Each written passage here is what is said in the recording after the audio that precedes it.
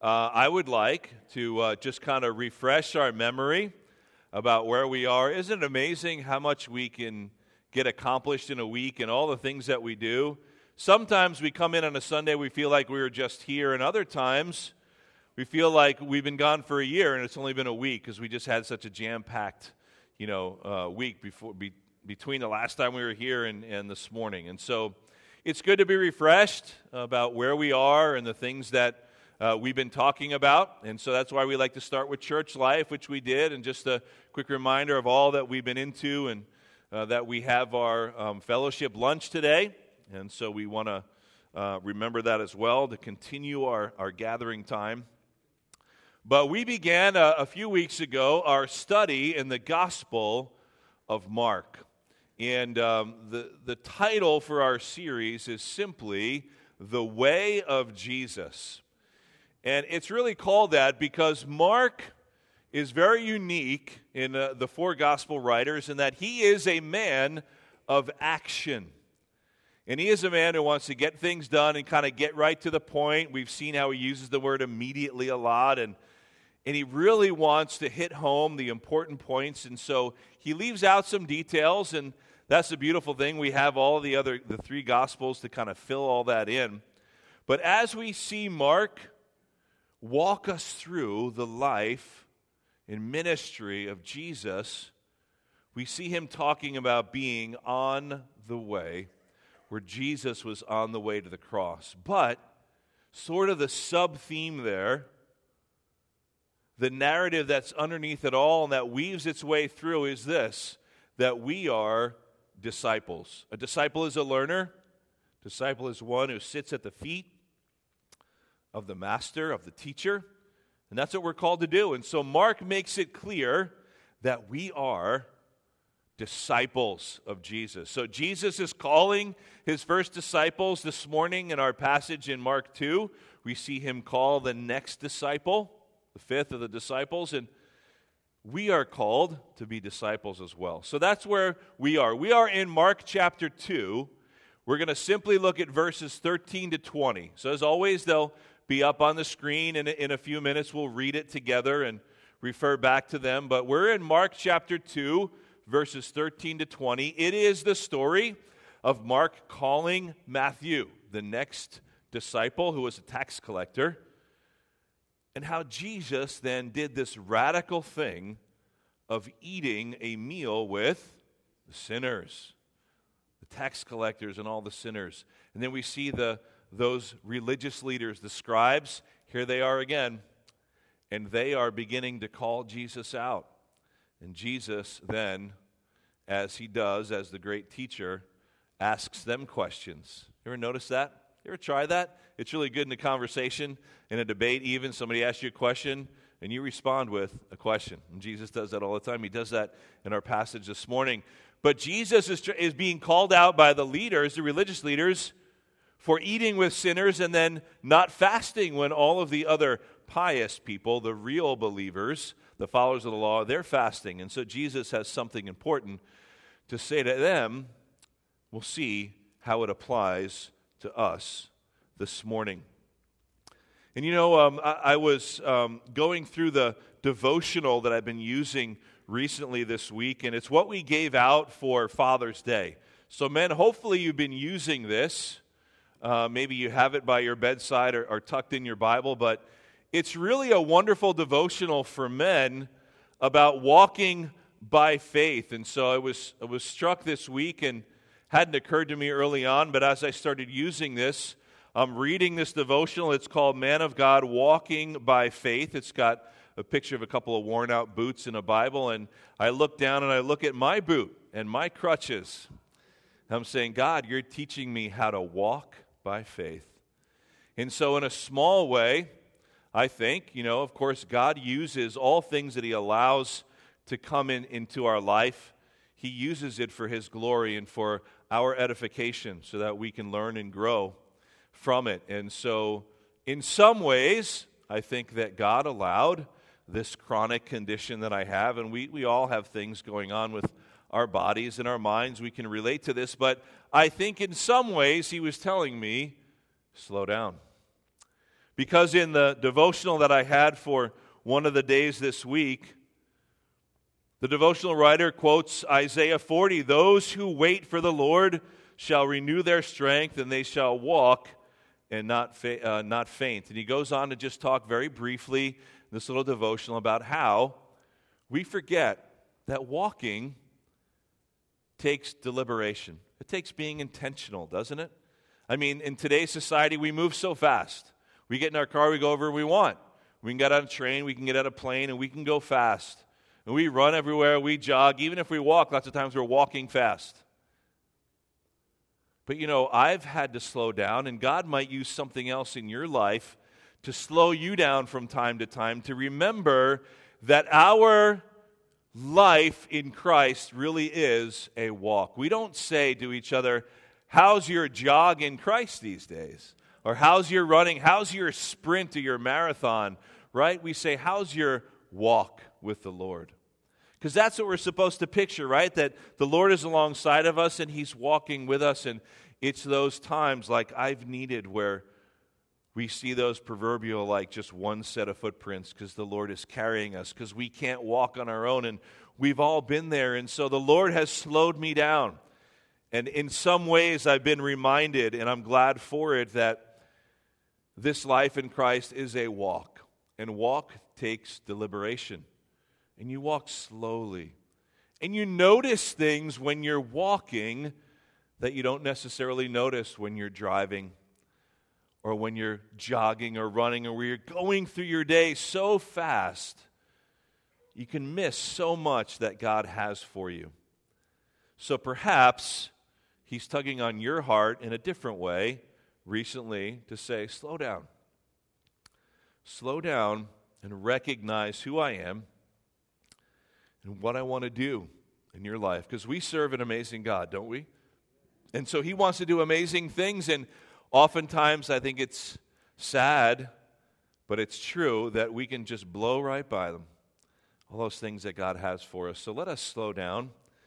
And even as we begin our week together here, and as we look at this chapter in Mark about Jesus calling His next disciple and speaking to the scribes, the religious leaders, let's slow down.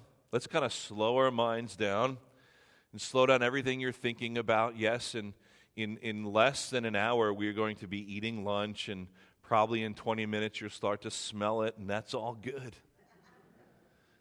But you know what? Let's not race to get there.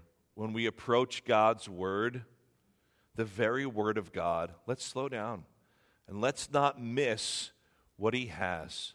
For as we walk by faith, let us not rush through His Word either.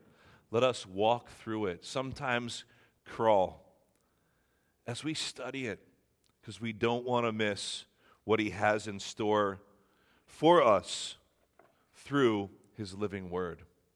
As we remember that the written Word will always point us to the living Word, and that is the Lord Jesus.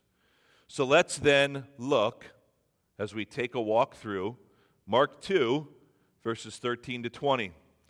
And I will read it. It says this: He, meaning Jesus, went out again beside the sea, and all the crowd was coming to Him, and He was teaching them. And as He passed by, He saw Levi, the son of Alphaeus, sitting at the tax booth. And He said to him, "Follow me." And he rose and followed Him. And as He, meaning Jesus, reclined at a table in His house, meaning Levi's house, many tax collectors and sinners were reclining with Jesus and with His disciples, for there were many who followed Him. And the scribes of the Pharisees, when they saw that He was eating with sinners and tax collectors, said to His disciples, "Why? Why does He eat with tax collectors and sinners?" And when Jesus heard it, He said to them, "Those who are well have no need of a physician, but those who are sick.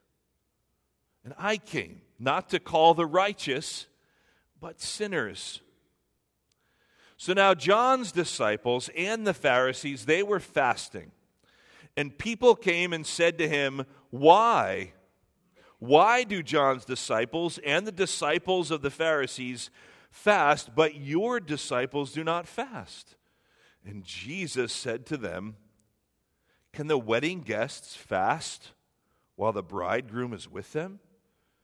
As long as they have the bridegroom with them, they cannot fast. The days will come when the bridegroom is taken away from them, and then they will fast in that day." So Jesus responds in a parable. And next week we'll look at a couple other parables that he used in the same response. But we're just going to focus on this one. So Jesus calls his next disciple Levi, who then throws a party, and then we see the scribes always there, kind of showing up. Can you just picture Jesus being, man, here they are again. They were in the house when the paralytic came, and here they are at the party. They're always showing up, and Jesus, of course, needs to confront them because they're trying to call him out for being the blasphemer they believe he is. So let's go through each of these sections and see what it is that God might have for us this morning as we walk slowly through his word and see how we can apply it to our lives. We always want to look at the implications for us as disciples and the applications about how his word applies to us today. So Jesus calls Levi. It says Jesus went out again. Remember, they're in Galilee, Capernaum, which is sort of his home base, probably staying at the house of Peter. So it says, okay, Jesus went out again by the sea, and the crowd, ever present, right, causing those issues, but they're coming out. You can't blame them. They're looking for healing. They're looking for healing. And so the crowd was coming to him, but what was he doing? Again, teaching them. Just like he was in the house where he heals the paralytic, Jesus did not start with just performing miracles because his sole purpose was to come and teach the good news of the kingdom. So we keep that in perspective. Jesus performed miracles and he cast out demons. He heals people and he feeds the multitudes, all to give credibility and verification and validity to his teaching and to his deity. So it says, and as he passed by, he saw Levi, the son of Alphaeus, who we know to be Matthew, more commonly known as Matthew. He was sitting at a tax booth. So he had already called 4 fishermen, remember? So he called Simon Peter, and he called his brother Andrew, and then he called John and James, also brothers. They were fishermen. And now he calls a tax collector, Matthew, his next disciple. And he was sitting at his tax booth doing his job. So here is Levi at work, just like the fishermen were at work. You see a common theme here? They're at work and Jesus calls them. And it says that he saw Levi sitting at the tax booth, and Jesus simply says to him, "Follow me." So he rose up and he followed him. So let's look first at Matthew real quick. Now Matthew is the one, of course, who wrote the gospel. The first gospel we have in the New Testament. Matthew writes primarily to Jewish believers, to Jewish people, because Matthew himself is a Jew. But even more reason that he was hated by his fellow Jews, because he was a Jew who was a tax collector. So he was considered a traitor by his people, especially the religious leaders. So he was hated. So that's why he was grouped in there with the sinners. Isn't it interesting? They were called sinners and tax collectors, like a special designation for those sinners. Because they were traitors to the Jewish people, but not only traitors in that they were working for the Romans who were occupying them. I mean, that's bad enough because he was a traitor, but working for Herod Antipas, who was the ruler of Galilee at the time. But also tax collectors were known.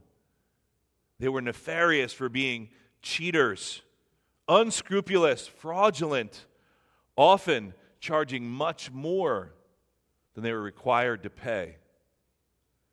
And so tax collectors really were looked at as the worst of the sinners. And so Jesus calls one of them. Can you imagine? Jesus is so scandalous, isn't he? A rebel and a revolutionary, always going against the grain. So he calls Matthew a tax collector, who was known, of course, to be one of the sinners. Now, when we see the word sinners used, I think we have an understanding of what that means, because we're all sinners. We recognize that before God, every human is a sinner, in that we have that sin nature that separates us from God, and that's what Jesus died for, to reconcile us to God. His blood was shed for us because sin cannot enter into the presence of God. But when we see the word sinner used here, what it really meant, especially to the religious leaders, it meant those who did not keep the law that they cherished so much. It was those who were either uneducated in the law, or it was those who knew the law but did not keep it. Those were the sinners, the ones who were not following after God. So the religious leaders, the scribes of the Pharisees, especially in our story, they said they were sinners. That's who was considered sinners, those who were uneducated in the law or did not keep the law. So it was the tax collectors, it was the prostitutes, it was those who were marginalized by the society at the time. They were called sinners. Now, Jesus calls one of these sinners, Levi, who we know to be Matthew, who went on to write the famous gospel. But you know what? We don't know much more about him. There's not much more said about Matthew after his calling, except for the fact that we have the amazing gospel that he wrote. What's interesting to note is this. Now, we're not in the Gospel of Matthew, but when you read it, which many of you have, of course, we've all read parts of it, you'll notice that Matthew fills in a lot of the details that Mark doesn't. And Matthew, of course, gives us great detail and focus on many of the aspects of Jesus' life, and he specifically is writing to the Jewish believers and gives us a lot of detail. Part of that is, very simply, that God used him and, of course, inspired him, so we know the Word is the Word of God. But when he inspires the writers of Scripture, he does so within their own personality and style. And as a tax collector, what's interesting to know is that Matthew would have had to have known how to take a form of shorthand. It was like, as a tax collector, he would have had to have known numbers, known details, write out things very quickly. So when he heard of Jesus, when he heard his words, he was able to write down and even think as a tax collector and get a lot of the details straight. See, Mark is more of that man of action who wants to get to the point and talk about immediately moving on the way, but Matthew, who gives more detail, was more inclined to do so as a tax collector. It's important we kind of know these details and this background as we read the pages of Scripture to see who is it that's writing these things and why is one gospel a little bit different from the other. But we can read them all together and see the beauty in the life and teachings of Jesus. So Jesus calls Matthew. What do we see from that? How do we apply that to our lives? It very just simply says that he said, "Follow me," and Jesus and Matthew followed him. I think we are to be reminded that we need to be ready. How many of us are truly ready for Jesus to call us? Now, as believers in Christ, church, we have been called. We have believed in the Lord Jesus for salvation. If we have chosen to be his disciple and to learn and to grow and to serve him, our master, we have to be ready to be called by our teacher, don't we? At any time, any place, at any age. Jesus is not a respecter of those things in a sense. He'll call us no matter where we are in life, whatever stage. Maybe you've been retired for 20 years. God's got something that he's brewing and orchestrating behind the scenes for you. But we just need to be ready. See, Matthew was ready. He had most certainly had met Jesus before. We talked about that with the other disciples. But now he was ready. He had believed in the Lord Jesus as Messiah. Now Jesus says, now it's time to be my disciple and follow me. So he gets up and he says, yes, I'm ready. He called him right where he was working as a tax collector. Right in the midst of his daily routine and his life that he had chosen for himself, how is God calling you? And are you ready? Are you ready to move? Are you ready to move as the Master calls you? For disciples are to be on the way. So we don't just become disciples and say, good, now I'm good until he calls me home. When we choose to be his disciples, that's the beginning. That's that first step of a journey of 1,000 miles. But it's a walk, right? Now, it might be a marathon, but it's a walk nonetheless. So we take that first step, but are you willing to keep moving? You know, they say that a car is much easier to steer if it's moving, right, than if it's parked. So we need to keep moving. And that means we're learning. That translates into we're learning and we're growing and we're moving because Jesus can call us at any moment, at any time, at any age, in any stage of life to do something for him. So are you ready for the Master's call? And we move on. I love this part. So Jesus calls Matthew, and then what do we see in verse 15? All of a sudden, they're in Matthew's house, reclining at a table, and there's a ton of other people there. There's tax collectors and sinners. They're reclining with Jesus and his disciples. I love that picture. You know, back in the ancient Near East, how they would eat together? They would all sit around a table, not usually in chairs, maybe on a pillow, and the table was lower, and they would recline.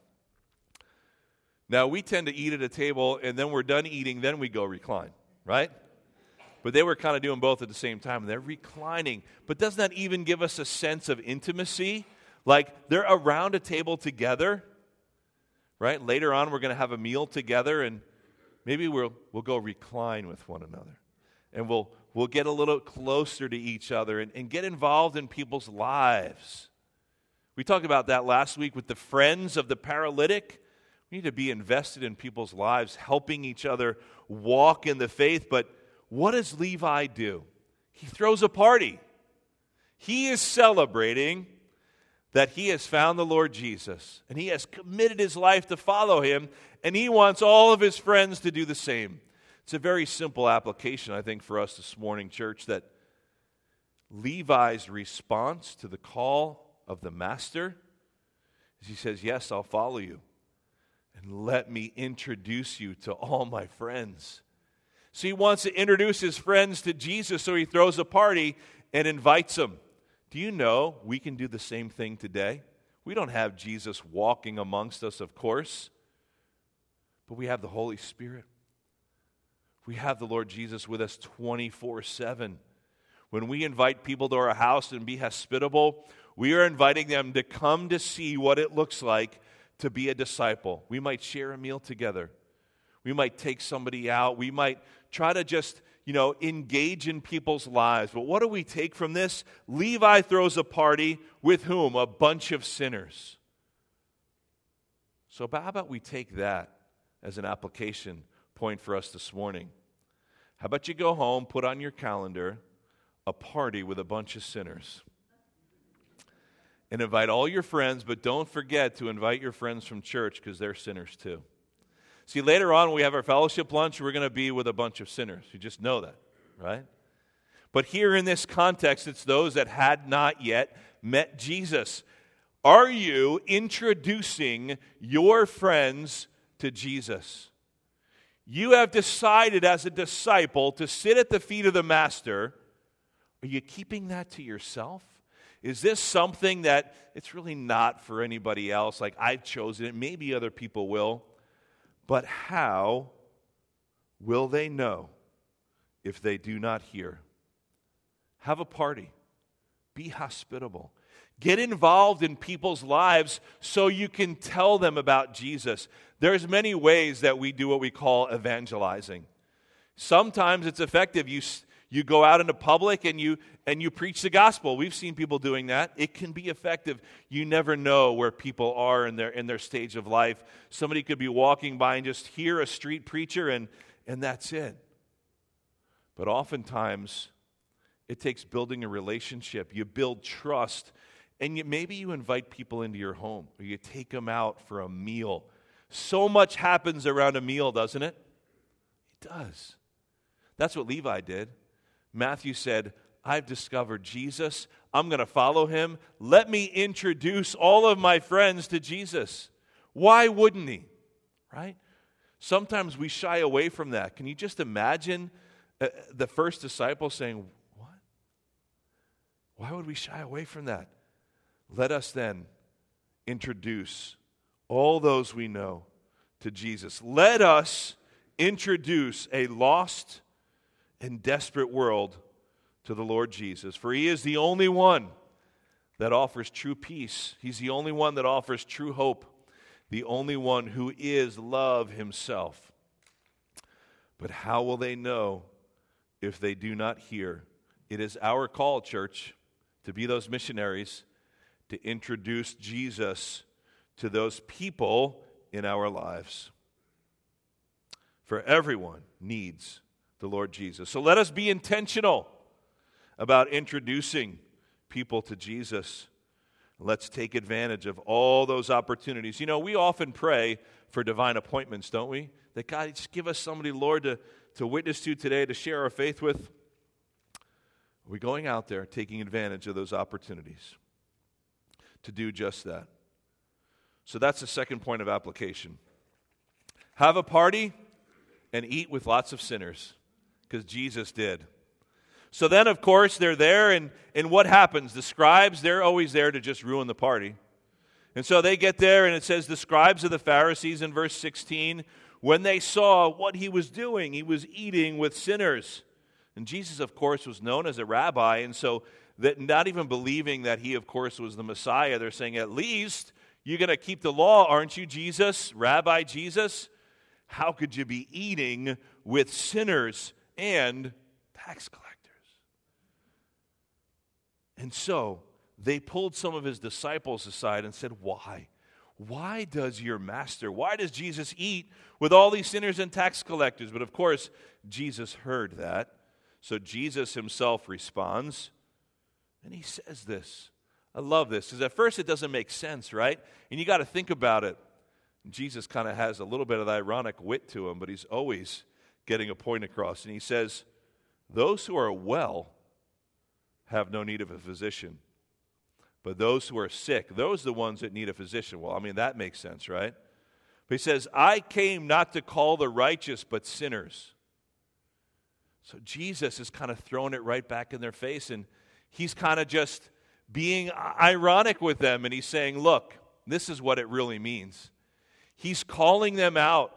He's saying, you think you're righteous, so therefore I came to bring a word to the righteous. See, like, you deserve to have my word. That's what he's saying to them. You scribes and Pharisees, because you're so holy and righteous, aren't you? Yes, you think that you're the one that deserves this. I came for you, not these lowly sinners and tax collectors. God forbid that they would ever associate with them. But Jesus is like, I came for the sick. So if you're righteous, you think so, you don't really need me then, do you? See, that's what he says. Don't we know a lot of people like that? Maybe we were like that. Maybe in some ways we still fall back into that. We don't need Jesus in every part of our life, just those parts where we're kind of struggling. But as disciples, we're to surrender it all, to learn at the feet of Jesus, which in and of itself is a declaration that we know nothing and he is the master. So Jesus throwing it right back at the scribes, and he's saying, you know what? If you're really that well and you're healthy spiritually and you're righteous, you don't need the physician, if that's the way you think. He says, I've come for the sinners. That's why I'm eating with the tax collectors and the prostitutes. And all those that you, scribes, have marginalized, that's who I'm with. You know, that's something I think that we value here. As we even look at the missionaries that we support multiple missionaries that bring the gospel to the marginalized, the Roma in the Ukraine, to the poor and the needy on the streets of New York, to the prisoners. Those who society has marginalized, those are the ones Jesus would be with. Now, everyone needs the Lord Jesus. We introduce him to everyone, but Jesus is making a point here, and he's calling out the religious leaders. So I think what this meant to me, reading through this, see where you stand with this, but I need to be reminded of where do I spend my time. Often, it can be easy to get into that Christian bubble. Why? Because it's comfortable. Maybe we work with Christians. We serve with Christians at church. All of our friends are believers. It's important to kind of have all that, but do we do that to the detriment of not hanging out with the tax collectors and sinners? Does everyone we know already know the Lord Jesus? How are we spending our time? Where are we? How many friends do we have that don't yet know the Lord Jesus? Do we spend time with them? Do we hang out with them like the Lord Jesus would? Why? So we have the opportunity, creating the opportunity to introduce them. Do you know Jesus? Yeah, I've heard of him. No, but do you know him? You might know a little about him, but I know him. Let me tell you what I know, who I know in the Lord Jesus. See, we introduce them, but in order to do that, we have to be intentional about where we are and who we're spending time with. So the scribes are saying, Jesus, how can you spend time with these people? It's almost as if Jesus said, how could I not? Because they're the ones that know they are in need. It's the same thing that happened last week when the four friends of the paralytic, remember, and they lowered him down. What did Jesus do first? He did not heal his deformity physically. He first said, son, your sins are forgiven you. Because the paralytic must have known, because Jesus knows the heart, that he was in need of a Savior, that he was in need of spiritual healing. And Jesus saying, those are the ones I have come for. If you don't think you need it, then you're blind already. See, we, as followers of Christ, as his disciples, are to go into those places where people know they are needy. And even those that don't yet know, we go to those who society has marginalized. Even the church who says, you shouldn't go there, you shouldn't do that. I mean, that's a sermon for a whole nother day. But just consider, yes, we need to be mindful of where we spend our time and who are with, who's influencing us. But aren't we to be the influencers because we are the ones who are following Jesus Christ? Am I right? And so let's make sure we are intentional about who we spend time with, who we invite to that big party in our house, but where we are going. Are we too close and too far ingrained in that Christian bubble?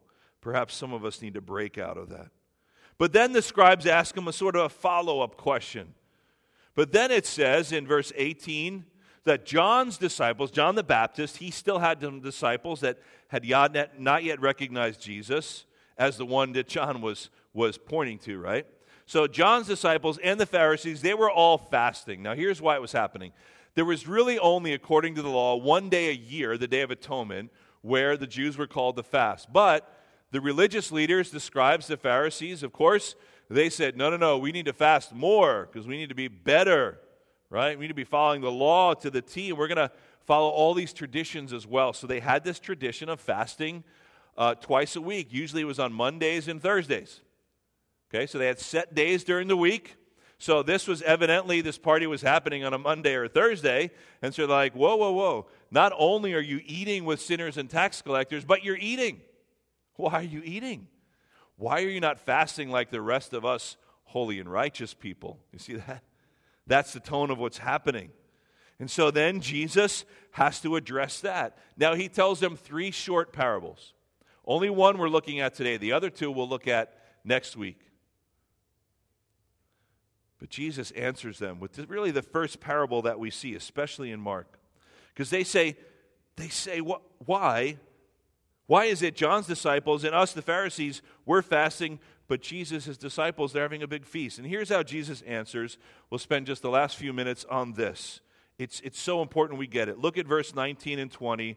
Jesus said to them, this is his response, can the wedding guests, or he's kind of creating a scene, a parable, Can the wedding guests fast while the bridegroom, he's the groom, we call him the groom, is with them? As long as they have the bridegroom with them, they cannot fast. But the days will come when the bridegroom is taken away from them. Then they will fast in that day. So what Jesus is saying there in verse 20, it's the first hint at the crucifixion. So here's all that Jesus is saying, very simply. He's using a parable to tell it. Why does he do that? Why does he do that? Because there's many who don't want to hear.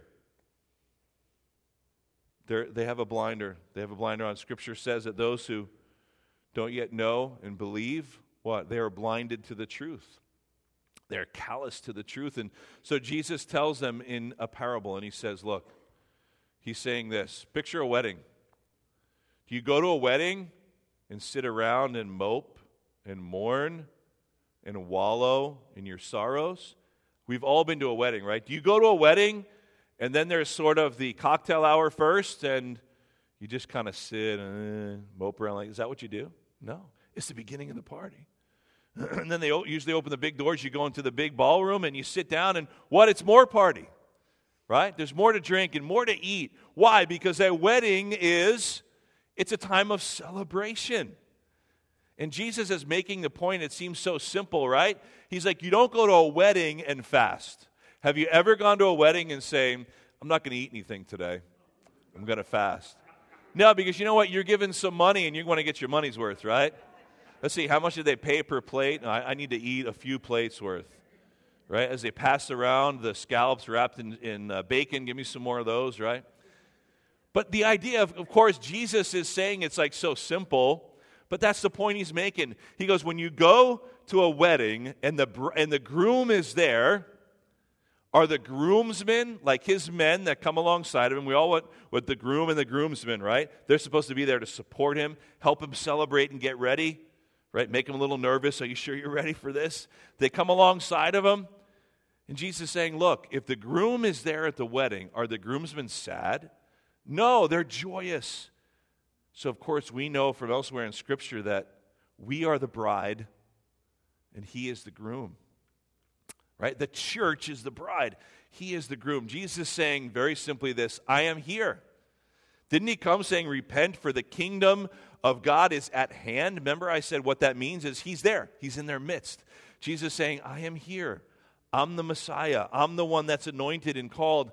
I am here with you. Why on earth would you want to fast when I'm right here? He's saying it doesn't make sense. As long as they have the bridegroom, as long as my disciples have me with them, they're going to celebrate.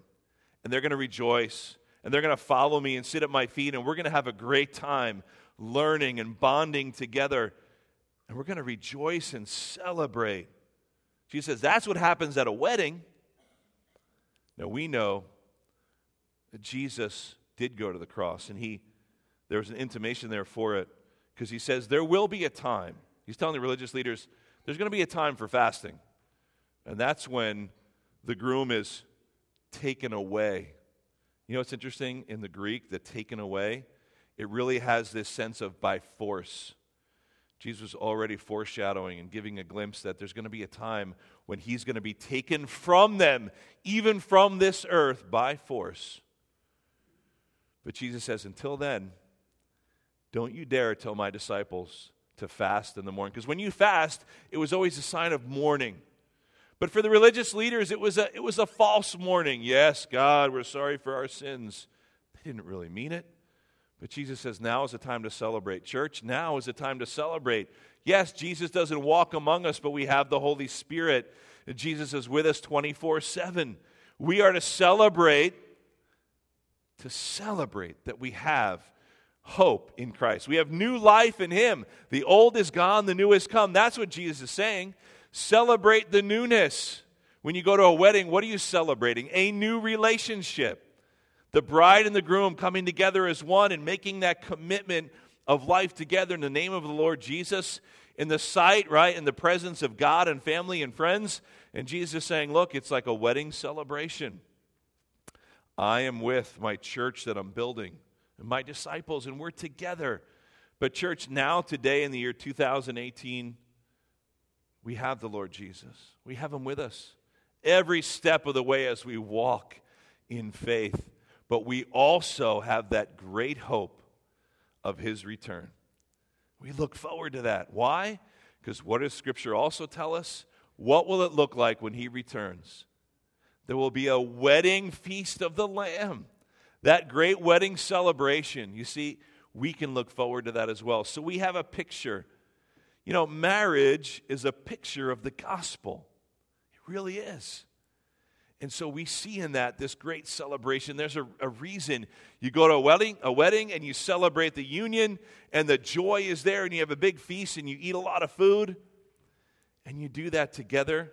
We are looking forward to doing that face to face with our Savior once again. But until then, he's got work for us to do. We are to walk in faith by his side every step of the way, introducing all the people we know with Jesus that we found. Remember, we've said that we are but beggars, showing other beggars where to find bread. We are but saved sinners, showing others where to find that salvation. Right? It tells us in Romans 10:14, how will they call on him in whom they have not believed? And how are they to believe in him of whom they have not heard? And how are they to hear without someone preaching and telling them? You see that? You see what Paul is saying in Romans 10:14 there? How are people going to believe if they have not heard of him? How are they going to hear if you don't tell them? However it is that you take the opportunity to tell them, introduce those you know and love to your Savior and Lord Jesus. Have a big party with a whole bunch of sinners. Put it on the invitation card. You put it on Facebook and you send it out there, calling all sinners. Come to my house. See how many people you get, right? Everyone needs Jesus. In church, if you're a believer, the Lord Jesus, if you are, you're part of the church, and you have found him, and he has found you. We praise God for that. But we are needed to tell others about him as well. Just like Levi, just like Matthew did. He invited them all over. And Jesus then calls out the scribes and says, you know what? We're celebrating. We're celebrating now. There'll be a day when we are to mourn and reflect and remember, a day of fasting. And that's what we move to now, to end our time together.